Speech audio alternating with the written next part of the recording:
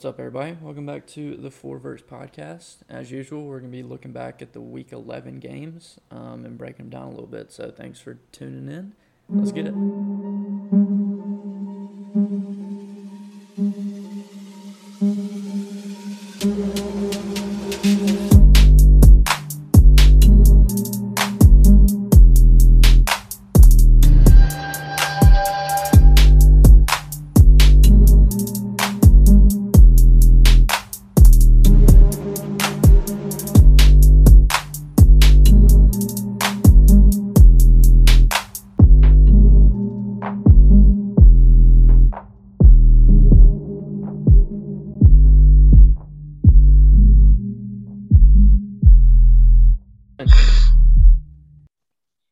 All right, Week 11.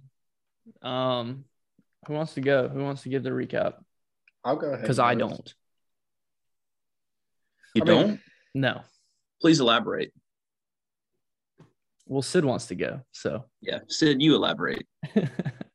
Yeah, it was a strange game. First drive, obviously, they took it right down the field. And I was thinking, shit, this is going to be a long day with our defense. And then they messed up, kicked it to Jameer. He took it to the house, 98 yards. It was 7-7. We came out and got a stop, and we put two drives together pretty quick, and we were up 21-7 in a hurry. And it was kind of one of those things where you're thinking, okay, maybe we're about to kind of put them away, actually have a complete game here. And we kicked off, had him deep. The guy fell at like the 10 and didn't fair catch it. And I thought we were about to, kind of one of those things where you pin them deep at the 10 and get maybe a quick stop and go up 3 scores and kind of put the game away. And on the kickoff, we had a illegal. I think we were offsides, and we had to re-kick it. And we ended up getting the ball in like the 40, and they took it right down the field and scored. And then it was just kind of like the momentum took from there, and the game got out of hand. They ended up going into the half 28-1 or 28-21, and having Jordan Yates out there, he was kind of efficient at first. His first 2 drives looked really good. Looked like he knew what he was doing with the ball, but he finished the game 17 for 28 for 126 yards, 1 touchdown and 1 really stupid interception, which is really not like him. I mean, he usually is pretty smart with the ball. He actually could have tucked it, I think, run for the touchdown, but he didn't. So the second half, we did all right. I think Phil, again, that's the 4th week in a row we've had a quarterback have a career day against our defense. And I really don't know what the deal is. I go back and watch, like, the film and the couch coach on Rivals and look at what's going on. Y'all need to play DJ again just to get the averages back down. We have to, dude. I mean, Phil was 13 for 20 for 310. 13 for 20 for 310 and 2 touchdowns. How? Dude, third down. What is that? 30-yard a pop for completion? They were averaging, I think, 12, 17 yards a play. I can't remember which exactly it was, but it wasn't good, dude. I mean, oh Lord. Yeah, and I mean, rushing, they had Pat Garwo go for 104 on 24 carries. Really, he was averaging like 4 yards a carry, but we ended up locking down the run in the second half. We'd get to 3rd and long, and a tight end across the middle would be wide open. We'd have terrible zone coverage. Our linebackers would be sucked up too far to the line of scrimmage, and they throw it over top to tight end. Or you get, they do those long crisscross routes, cross-country routes, really, and Zay Flowers would be somewhere open. They were 2 times really weird. I'm really not sure what's going on, but we had Jordan Dominic in coverage running with a tight end, and he got beat twice. I'm really not sure if that was schemed up or if that was the mismatch that they had schemed up. I'm really not sure, but not him on Trey Berry seems like a felony. Yeah, seems very unfavorable. And then you should never put him in that position. No, because Trey Berry's a cool 6'8". Yeah, and can run. I mean, if you go back and look at it, it almost looks like Jordan sees that he's running down the field, so he takes off after him. I'm not sure if that was supposed to be his responsibility. If it was, it's not a very favorable matchup. And also, Trey continues to play in single man-to-man coverage, the boundary corner, and the field corner and he's getting toasted. Zay Flowers on him that was criminal as well. So again, I really don't know what the answer is in the secondary. It seems to be the older guys. Ace finally, he got ejected with targeting, and Trinillia stepped in, and he was our surest tackler. He graded out the highest tackler, and it was like you immediately noticed him in the game. So it's tough to sit there and watch guys get snaps that really probably shouldn't be getting snaps. I don't know what the deal is. Overall on the defensive side of the ball, the one bright spot continues to be Jameer. He's just so fun to watch. He's different. And now he's second in the country in all-purpose yards. He's over 500 on kickoff return, over 600 in rushing, and over 500 in receiving. So he's getting it done all over the field. With Jordan Yates, we're so limited in what we can do. When we started trying to throw downfield, there were tip passes by the linebackers, and it was getting real hairy. There were a couple should have been picks. So he's not a long-term answer for us. So got to get Jeff back healthy, and hopefully we get good Jeff. He was in a boot, but it's kind of one of those weird situations where they say it's just like a little delicate ankle injury, and they wanted to get him healed up and not keep pushing him week to week. So It's just a boo-boo, like DJ says. Yeah, I think it's just a little boo-boo. Hopefully he ain't boo-boo if he gets back healthy and plays Saturday up in South Bend. So, yeah, I don't know. Just frustrating again to watch us score 30 points. And then we go to tie the game up in the fourth quarter. We drive all the way down the field. We're going to tie it up 31-31. And we doink it off the crossbar or the field goal post. It's like, fuck, dude. You get a little momentum. And, I mean, I'm not saying it lost us the game, but it's like we got momentum. We were about to go score, tie the ball game up.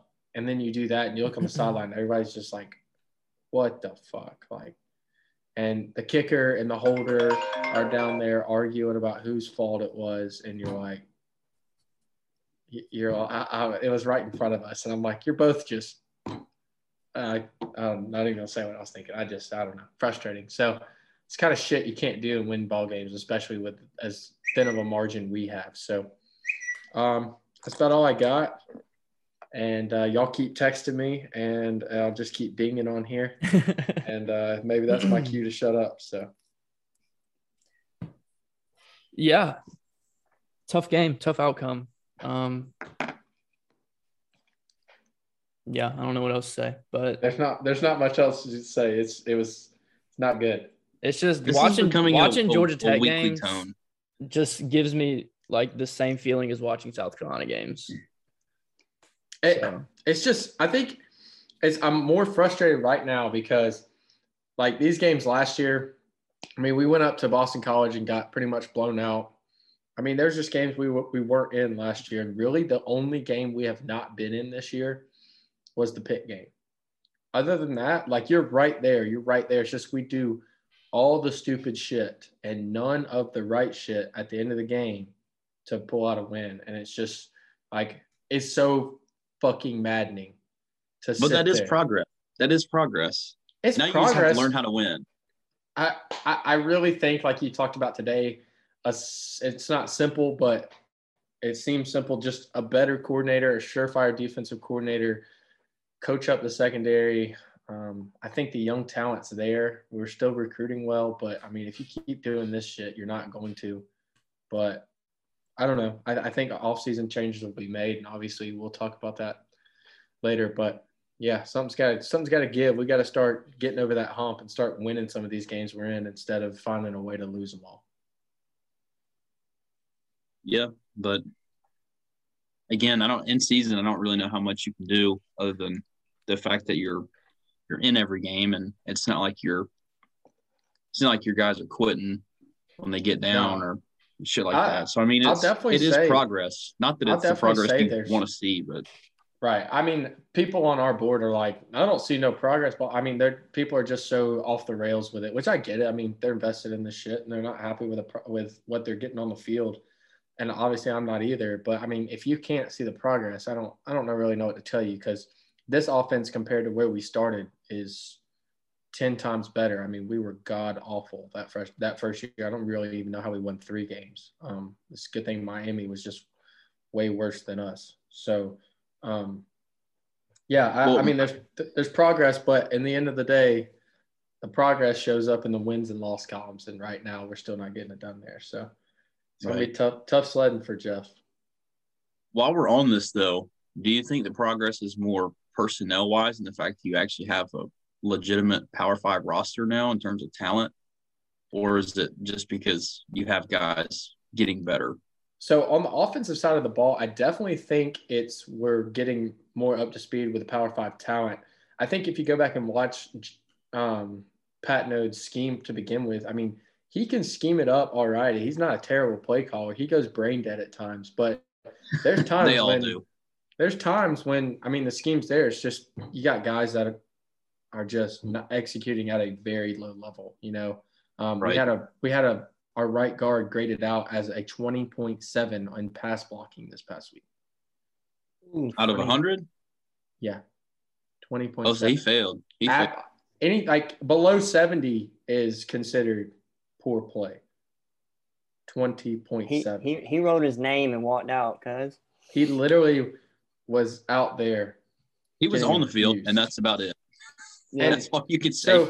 So it's easy for me to sit there and say, you know, our coordinators suck, Dave Patnode sucks, and there's times where we'll be, you know, doing the right things, the defense adjusts, and we keep doing the same shit. It's like, dog, you got to adjust with them. But for the most part, I mean, he does an all right job. On the defensive side of the ball, I think the talent was there. Not at defensive line. We've always struggled talent-wise there. Linebacker were thin. But to be honest, I really don't think those guys are as bad as they're playing. I just think there's a very big drop-off in the defensive game plan and the defensive coordinator getting these guys ready. And I'm really not sure about Nate Burton and Popovich, the corners and safeties coach. So, I mean, yeah, I get Burton was a tech guy, but if you ain't getting it done, I mean, these guys are regressing. Got to go. Trey, Tariq, Wanye, they've all regressed, and there's no excuse for that. In 2019, Trey was probably our best corner. He played, and I know we've talked about this over and over again. He played really physical coverage, and now he's just he's nowhere to be found in a bad way, as in he's usually 20 yards away from the receiver that is catching the ball. And you could almost say the same thing about Wesley Walker. He was probably your best corner cover guy last year. This year he's just kind of been. Yeah, he's only gotten worse this year. And there's a play where Caleb Edwards from DeCula, he's a freshman. He's kind of playing that nickel spot / Charlie Thomas. He's filling in a little bit for Charlie. He plays closer to the line. And there was a play where he was really tight in coverage, and the guy went up and made a hell of a catch. I mean, he was all over him. It was borderline pass interference, but it was good, tight coverage. And the guy just made the catch. And I looked at my dad, and I was like, shit, I'd rather see that than sitting there watching Tariq or Wanye or Trey 10 yards off the guy just getting absolutely toasted or nowhere in coverage and the guy's wide open. I mean, I'll take the growing pains with a freshman like that. He'll eventually make that play. But, yeah, like you said, Wesley Walker, he's only gotten worse this year. And I don't know what the answer is there, but it's coaching to me. Well, goodbye, Thacker. It's going to be a continuous theme. If you keep joining us the week, Sid's going to start his recap with a sigh, and then it's going to go into Andrew Thacker bashing for the next 10 to 15 minutes. So we appreciate your patience. And it's only going to get worse these next 2 weeks. Yep. So, the end of the tunnel is nearing, and we're about to let you know what we really think. And I really feel bad. I just want one last shout out. I feel bad for Notre Dame fans because they are about to get so fooled into thinking Jack Cohn could be that guy.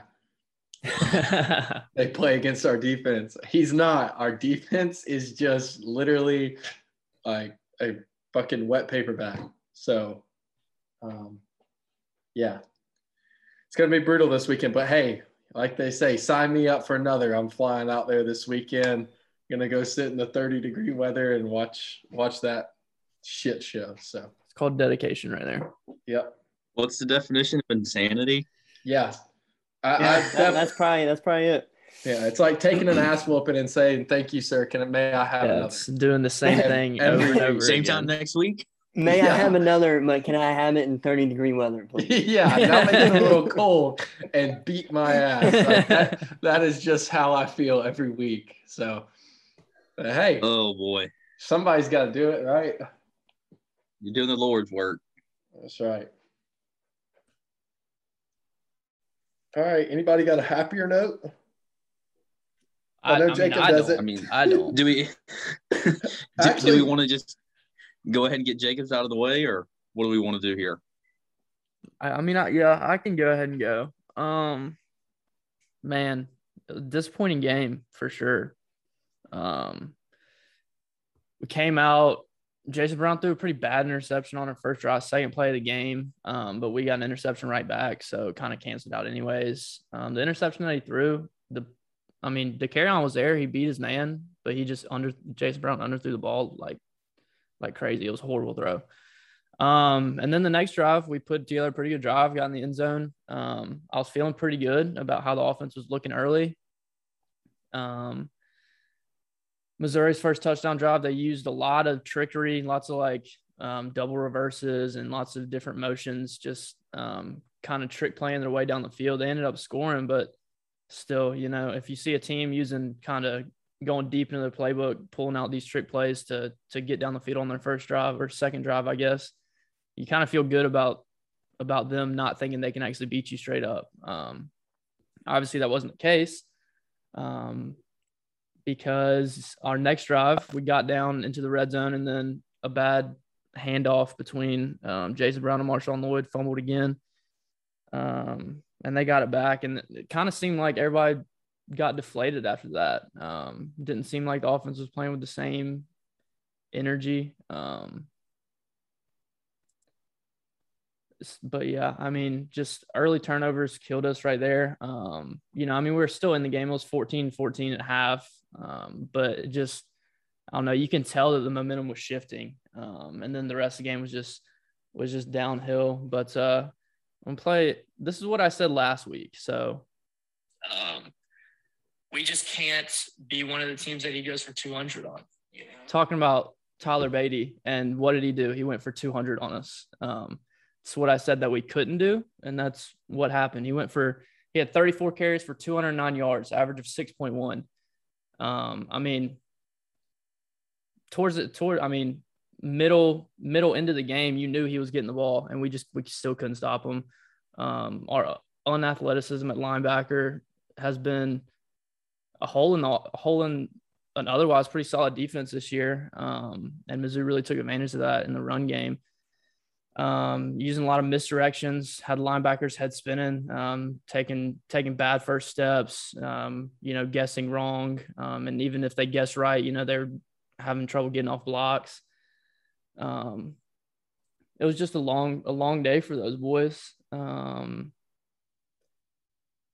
Offensively, Jason Brown spins too much, spins out. I think y'all know what I'm talking about. Like a Bo Nix move? Yeah, retreating in the pocket and then spins out and runs out to his left, has to make a throw across his body. I don't know why he does it so much. He tends, we run a lot of shotgun. Because that shit looks hype in a huddle video, bro. What do you mean? But it just, I don't know. He's trying to go to the league. That's the Bo Nix special right there. We run a lot of shotgun with him in there because that's what he ran at St. Francis. But he takes these long drops to where he doesn't even give our tackles a chance to block them because the dudes just have to run straight downfield. They don't even have to crash into the pocket. So they just run straight downfield. They beat our tackles with speed. And then Jason Brown's just running backwards, trying to spin around like Bo Nix out there. That's literally what Bo Nix does. He runs away from his blocking. That's what I'm saying. Constantly in the pocket. Yeah. So he just needs to step up in the pocket more. Our offensive line looked bad, but I think that also made the pass protection look even worse than it might have been. Wide receivers, outside of Josh Van, we just don't have that guys that are creating separation really. Or at least, we're not getting the ball to them if they are. EJ Jenkins, the 6'7" guy, he hadn't gotten that many targets. You know, you think with Jason Brown, his old teammate, I guess current teammate, they've been together, they've been teammates since high school. You think they would, you know, connect more, but that hasn't happened yet. Is it because Jenkins isn't on the field, or is he just not throwing the ball? No, Jenkins, he's on the field. He's played his most snaps these past 2 games the whole season. So he's out there. That makes sense. Just not getting the ball for whatever reason. That's kind of odd. You'd think he'd just automatically go back to, oh, there's a huge guy over here in the boundary. I'm going to throw you that would way. think so. Yeah. You would think so. I mean, that's what I would do. But, you know. I don't know. It's like we just designed plays for Josh Vann, which works a decent amount of time. I mean, but we got to get the ball to other people. Jaheim Bell is a hell of an athlete, and he's really good with the ball in his hands, but his blocking, it leaves some to be desired there. So, you know, it's almost like just move him to receiver, because we've got other tight ends that can actually down block and stuff like that. Nick Muses has continued to come on as a blocker in the run game. I mean, you can mix and match both of them, because y'all move around a good bit. I mean, he's split out in the slot. He's an H-back some. Yeah. He's not ever attached to the line that I see. He is sometimes. Nick Muses is attached to the line. It seems like a lot more. Most of the time, yeah. Him and Trey Kenyon, number 12. Those are more like the blocking tight ends. But, I mean, if you're if you don't have to block. So, Jaheim Bell is just getting blown up a lot. Right. But my thing is from a getting your best 11 on the field, if you're running an H-back or a tight end, you can put Muse back there and then just split out Bell in the slot and move him around. I mean, dude, you can't have him not on the field. You have to have him on the field. He's, other than Josh Vann, it's by like far your most explosive guy. Yeah, I've always been a fan of Dakereon Joyner, but it's time to give his snaps to someone else. I wish he was good, and I wish that he was a playmaker for the team, but he just isn't. And that's not bashing him. That's just the truth. Like, he just hasn't made that many plays. We go to him all the time on 3rd down, and I don't know if he's caught one of them. Not because he's dropping all of them. He just doesn't create that much separation. So, you know, I don't know. Just Amarian Brown's coming on a little bit. He's been playing a little bit more snaps, but he hasn't done much either. There's a lot to be desired with this offense right now. And I mean, especially on the offensive line, just another terrible performance. I don't even know what to say about them. I think you just did. So I'm just not even going to talk about them. That's fair. But yeah, I mean, South Carolina we won the Florida game, looked like a good game, came back and just went back to the same old team that we were. Bad turnovers, penalties, just shooting ourselves in the foot. And Missouri took advantage. So this might be just kind of dominated us. This might be too soon for you to comment on, but how does it make you feel that Samford outscored y'all against Florida, and they didn't have a defensive coordinator for Samford? I don't know. Florida also scored 70 on him. It's Samford. Yeah, that's true. I don't know, dude. I don't know. Why are you trying to bring me down even more, Sam? I'm just providing context. That's all. Yes. Trust me. Florida's not a good team. Maybe it wasn't a big win, but whatever. But yeah. Anyways, that was a big chance for us to get to bowl eligibility. And we've got 2 tough ones down the stretch. We're 4-1 at home. Our last 2 games are at home. We're 4-1 at home. We're 1-4 on the road. So I don't know. We'll see. So, Davini, you want me to quickly go through our probably the biggest win of the season for us? I can go, because I'll probably finish in 8 minutes. You're probably going to be like 45. So that's conservative.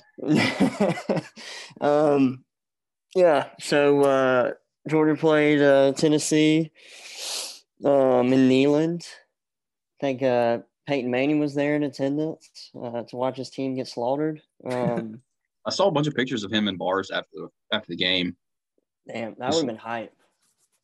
It's funny because he's so much taller than everybody, and you realize that his head is like 2 foot tall. It's like a cinder block. Like, people come up to his shoulders, and then his head just extends another 3 feet in the air. It's wild. Looks like Megamon, bro. But yeah, Tennessee started off hot. The first couple minutes of the game, I thought it was going to be a shootout. They run Heupel does a pretty good job for that offense. They put up points quick and early. They're the first ones to score any points against Georgia in the first quarter all year. They do a good job of spreading the offense out, so it creates a lot of one-on-one matchups on the outside. And our defensive backs really haven't experienced that all this year because we've mainly just been backing up in the zone. Haven't really had that one-on-one outside matchup, and you kind of saw it early. Keely Ringo got beat a couple times. I think it was the second play of the game. Should have been a touchdown if Hendon Hooker didn't overthrow him. But yeah, Tennessee got the ball, scored on the first drive, super quick. Then we took the ball and scored right back, so 7-7 after like 2 minutes. And then after that, both offenses kind of stalled out. Our defense was playing a little better, but we got lucky with a couple bad throws for Tennessee. And then the first quarter, which I know now why, but our guards were getting dominated for some reason. They were just getting pushed back into the backfield. It was the worst play I've seen in the first quarter all year from Warren Erickson and Schaefer. But it turns out they said it on I don't know if y'all are watching the game right when it started, but they said a bunch of players had flu or had flu-like symptoms, like Jalen Carter had a fever,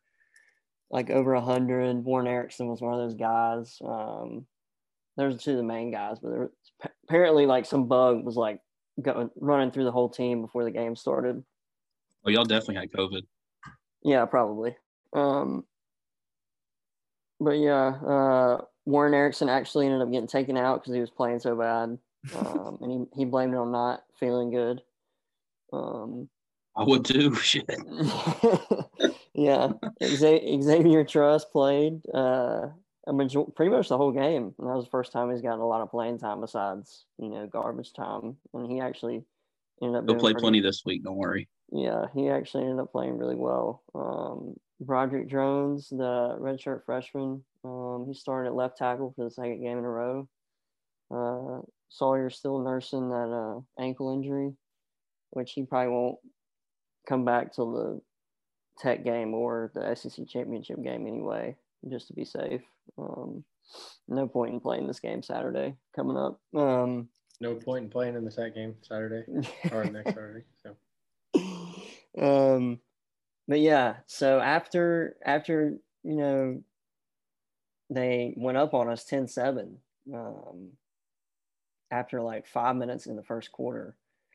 Wasn't looking too hot. Kirby made a change in the secondary. He flipped Christopher Smith to the star position where Latavius Brenny usually plays. And then Dan Jackson, number 47, flipped. I wondered why he was back there at strong safety, a lot. Yeah, he took out Brenny because Brenny's more of a hole filler or run hole.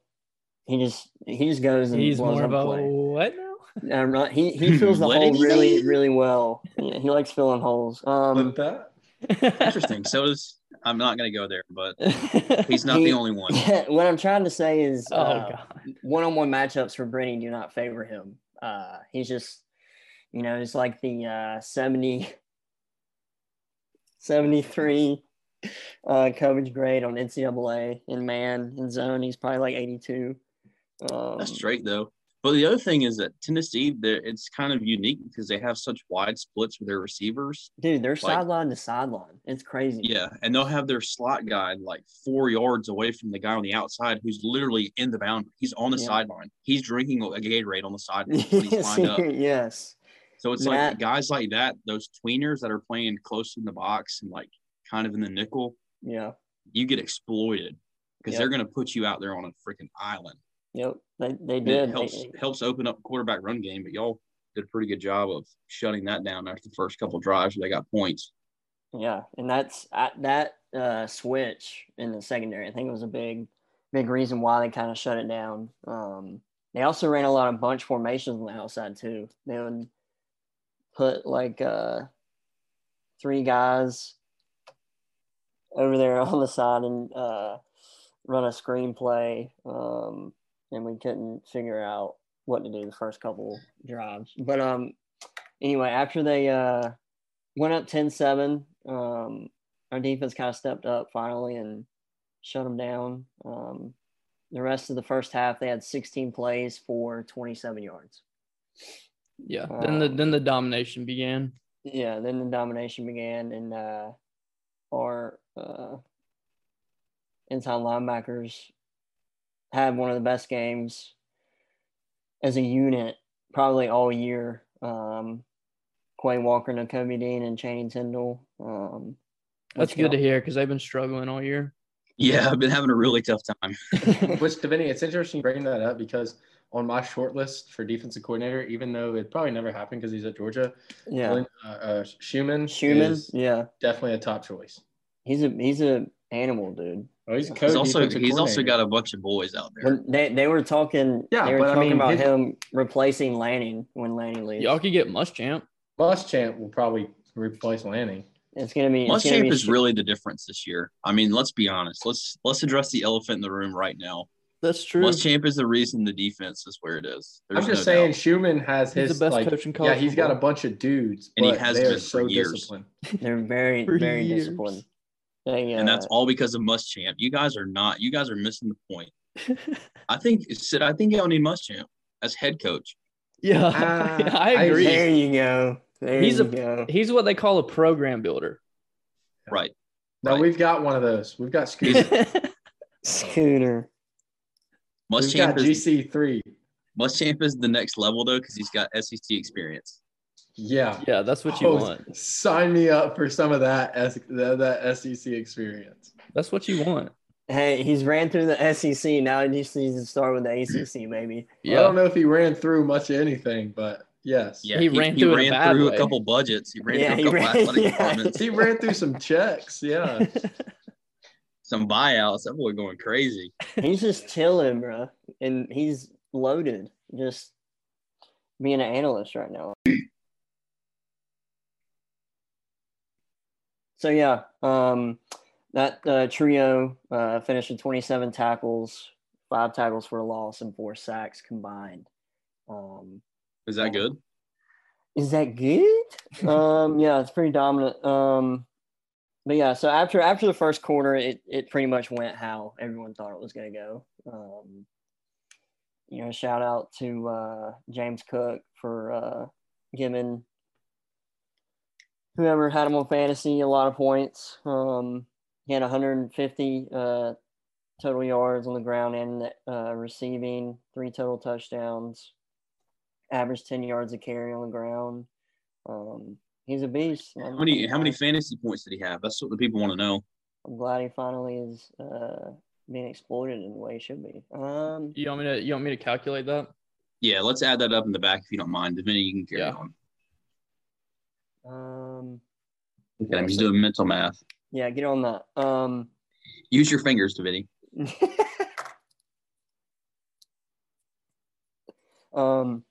Yeah, so Stetson Bennett is the guy. He's been that. He's been the guy.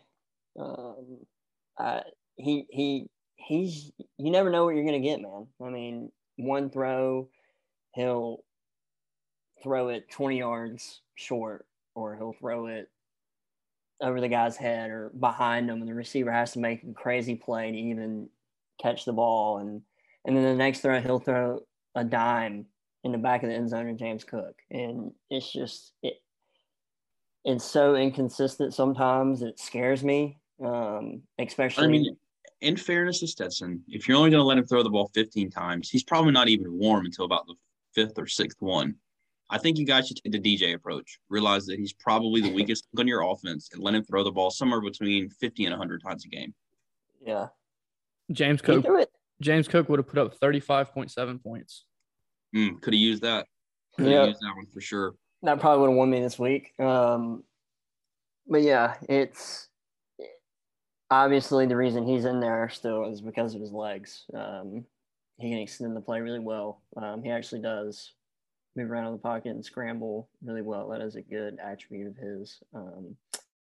But what I'm scared is down the road is, when we're down, we haven't been down by more than, against Tennessee, that was the first time we were down by 7 points. And that was only for like 2 minutes. What if we're down by like 14 or 17? Can Stetson lead that offense and, come back and win? That's what I'm worried about, because you can only rely on your defense so much. I know our defense is that legit may never come. Yeah, that's true. Y'all being down 17 points. I don't know. I'll tell That you would require a team to score more than the season high total in one game. Yeah. And y'all to score nothing. But what scared the only team that scares me is Ohio State. And it's because those guys out wide. That's they got boys. I mean, yeah, I think that's the only Bama team that scares me. I think Bama's ability to run the ball plus those receivers they have. I mean, I think they're definitely behind Ohio State, but I mean, I'm not saying it would scare you, but I think they're a threat. Yeah. The only issue with Bama is they just don't have the offensive line to give the pass protection. Like last year, Mac Jones could literally sit in a rolling chair, have a cup of coffee, check some emails, then just chunk it, fuck it, Devontae down there somewhere. But unfortunately, Bryce Young doesn't have the same luxury. Not that it's affecting his stats at all, because, he still throws screens for touchdowns and stuff, but, it's all good. Yeah. I'm with you. You see one of those high-powered offenses that can throw the ball like really well. That's probably the only thing Georgia hasn't really seen, is other than Tennessee was a team that can really spread you out and just chunk it all afternoon. Yeah, and then they had a big old boy too. Cedric Tillman had 10 catches for 200 yards, and it scares me to just foreshadow what Olave and Garrett Wilson might do. But hopefully, you already put it on tape that you're going to put Dan Jackson back there when you get spread out. So yeah, baby, they gonna run by him. They gonna run right by him.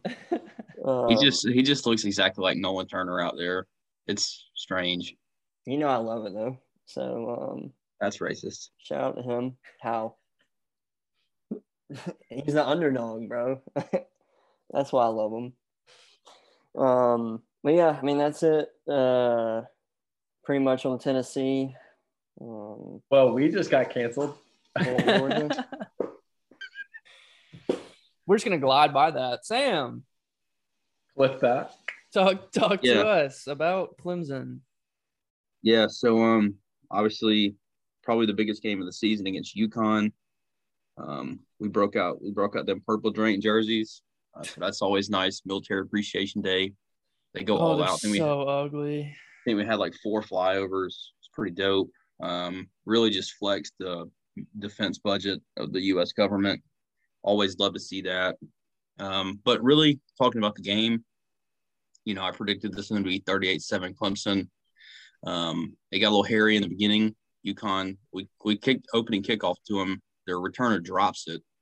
And I don't know if him dropping it just got us all out of our lanes or whatever, but he just burned it up the left side to get back to 6. His first couple steps on that return, right after he picked up the ball, it looked like he was stuck in mud for a second. And then all of a sudden he got his traction and just took off. It was one of it's one of those things where he drops the ball and you're like, okay, he's about to get absolutely destroyed at about the 15, if he even makes it there. And then he caught a block and just took off. So I thought, oh shit, here we go again. Luckily, that was about all UConn did the entire game. When I say about all they did, that's literally all they did. That's it. They had 99 yards of offense, went for -17 on the ground. So that was pretty cool. We outgained them 476 to 99. That's our highest output of the year offensively. It certainly didn't feel like that, but obviously the goal of a game like this, you just put up a solid lead at halftime. Then in the second half, you just start unloading the bench, start throwing touchdown passes to the coaches' kids, do fake field goals for the coaches' kids. Yeah, just get the coaches' kids involved as much as possible. Yeah, except you do that right off the jump. You let them know this is full disrespect. The walk-ons are playing. I mean, but again, I think it's more about the defense. Outstanding, pitched a shutout, 0 offensive points. Like I said, UConn negative 17 yards rushing on 25 attempts. We also pitched a shutout on critical downs, 0 for 14 on third, 0 for 4 on fourth for UConn. We also sacked their quarterback 6 times in the first half. And then after that, we started running just a ton of second, third string guys and didn't have as much effect on the backup quarterback in the second half, but also had 2 turnovers. Sheridan Jones and Mario Goodrich each got an interception. So again, defense did what they had to do. Everybody got to play a little bit. Dabo actually asked me what number I wanted to be, but I told him the game was a little out of hand, and I was probably just going to take it back to the parking lot and have another beer. But you could take DJ's spot probably. I mean, when you say probably, even against UConn, he went 21 for 44. Oh, I mean, it was painful to watch, but we'll get into that. It was one of those games where we ended up holding 6 guys. 5 of them are starters. On offense, we had Will Shipley, Will Putnam, and Kobe Pace sit out. Defense, we had Jalen Phillips, Andrew Booth, and Xavier Thomas. And it's interesting because all 6 of these guys had been like banged up previously and had practiced all week, and then they were just like, yeah, we don't need them, so we're going to hold them, which I think is good considering we got weight coming up. But as you mentioned, DJ 21 of 44. Offensively, it felt like we kind of took a step back because against Louisville we saw a bad secondary. We threw the ball pretty well, but so DJ coming off his best game of the year against probably the weakest opponent. I would love to see UConn play South Carolina State. I think it'd be a dogfight, to be honest with you. Probably like a 10-10 game at the end of regulation, something like that. But yeah, I mean, you just want to see DJ build off of it, but instead he goes sub 50% completion, throws an interception early on a throw that's like 4 or 5 yards behind Bo Collins, just on a little post route. Off coverage. I mean, there's literally no one around him. There's just a corner behind him. You think it's just like a severe case of the yips? I think to be honest with you, it's mostly footwork. He's got such a long release that it can definitely be erratic. And you'll see him like when he really gets his arm over the top of his head and finishes, you see spirals. And when he doesn't throw spirals, they're awful. awful.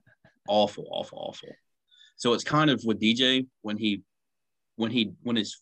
feet are pointed at the target and he follows through with his pass, more often than not, it's okay. The problem is that he's extremely inconsistent at doing that. But that's, again, and the crazy part about this game is that Tyson Fumachan is from Connecticut. His younger brother is on the Connecticut roster as a quarterback, but he got hurt. So it's kind of like you want to see DJ go for a couple good drives, and then you probably just take him out and let Puma run it as often as you can. He came in there, had 1 completion for like 30 yards, a couple nice runs, said he hurt his shoulder. So right there before halftime, DJ looks like absolute booty cheeks, and everybody's yelling, for number 7, and we can't get him on the field because his shoulder's hurt, obviously. Just so apropos for 2021. But, again, another outstanding drive right before the half, as he did last week.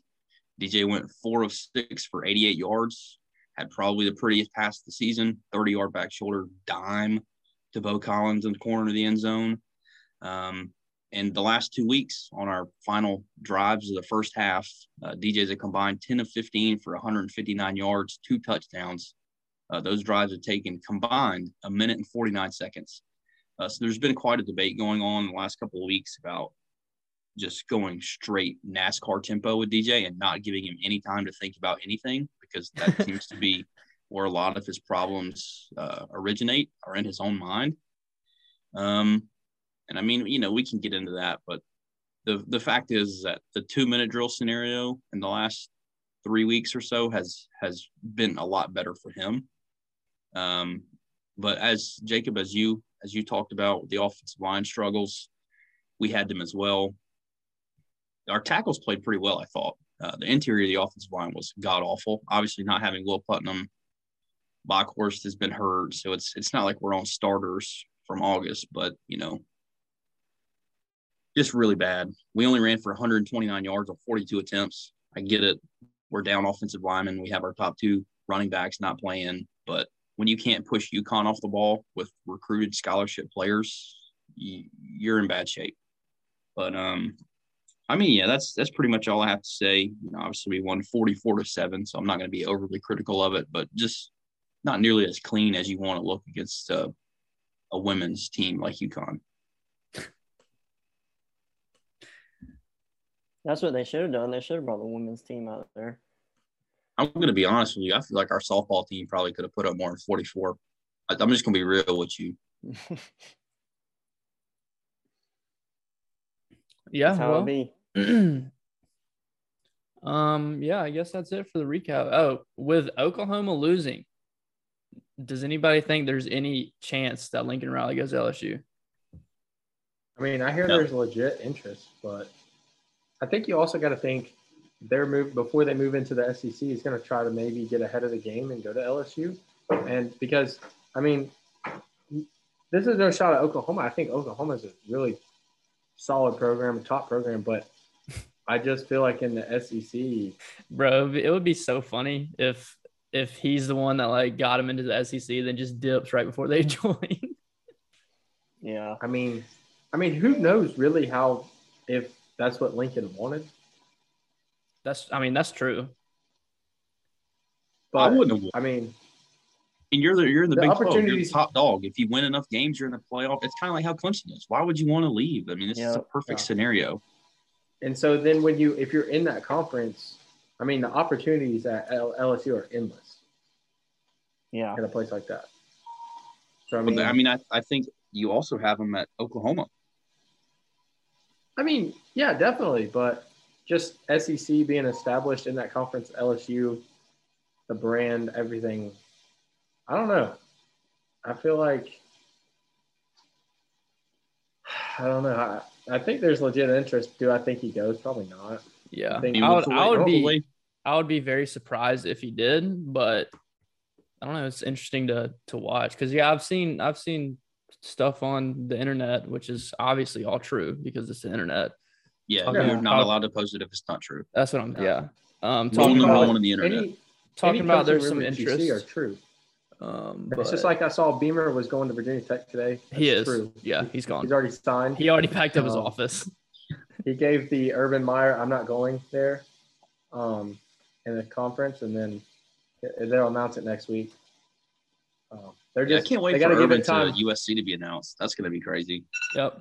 They got to give it time to get the marketing department time to come up with an edit with his dad and him, taking over. Right. You got to give that time. So that's true. Yeah. Yeah, that kind of stuff doesn't happen in a day.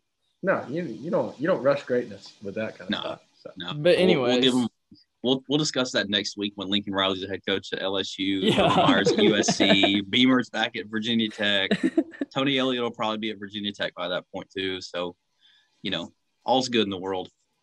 But yeah, there's week 11. So, hope you enjoyed. If anyone's out there listening, peace.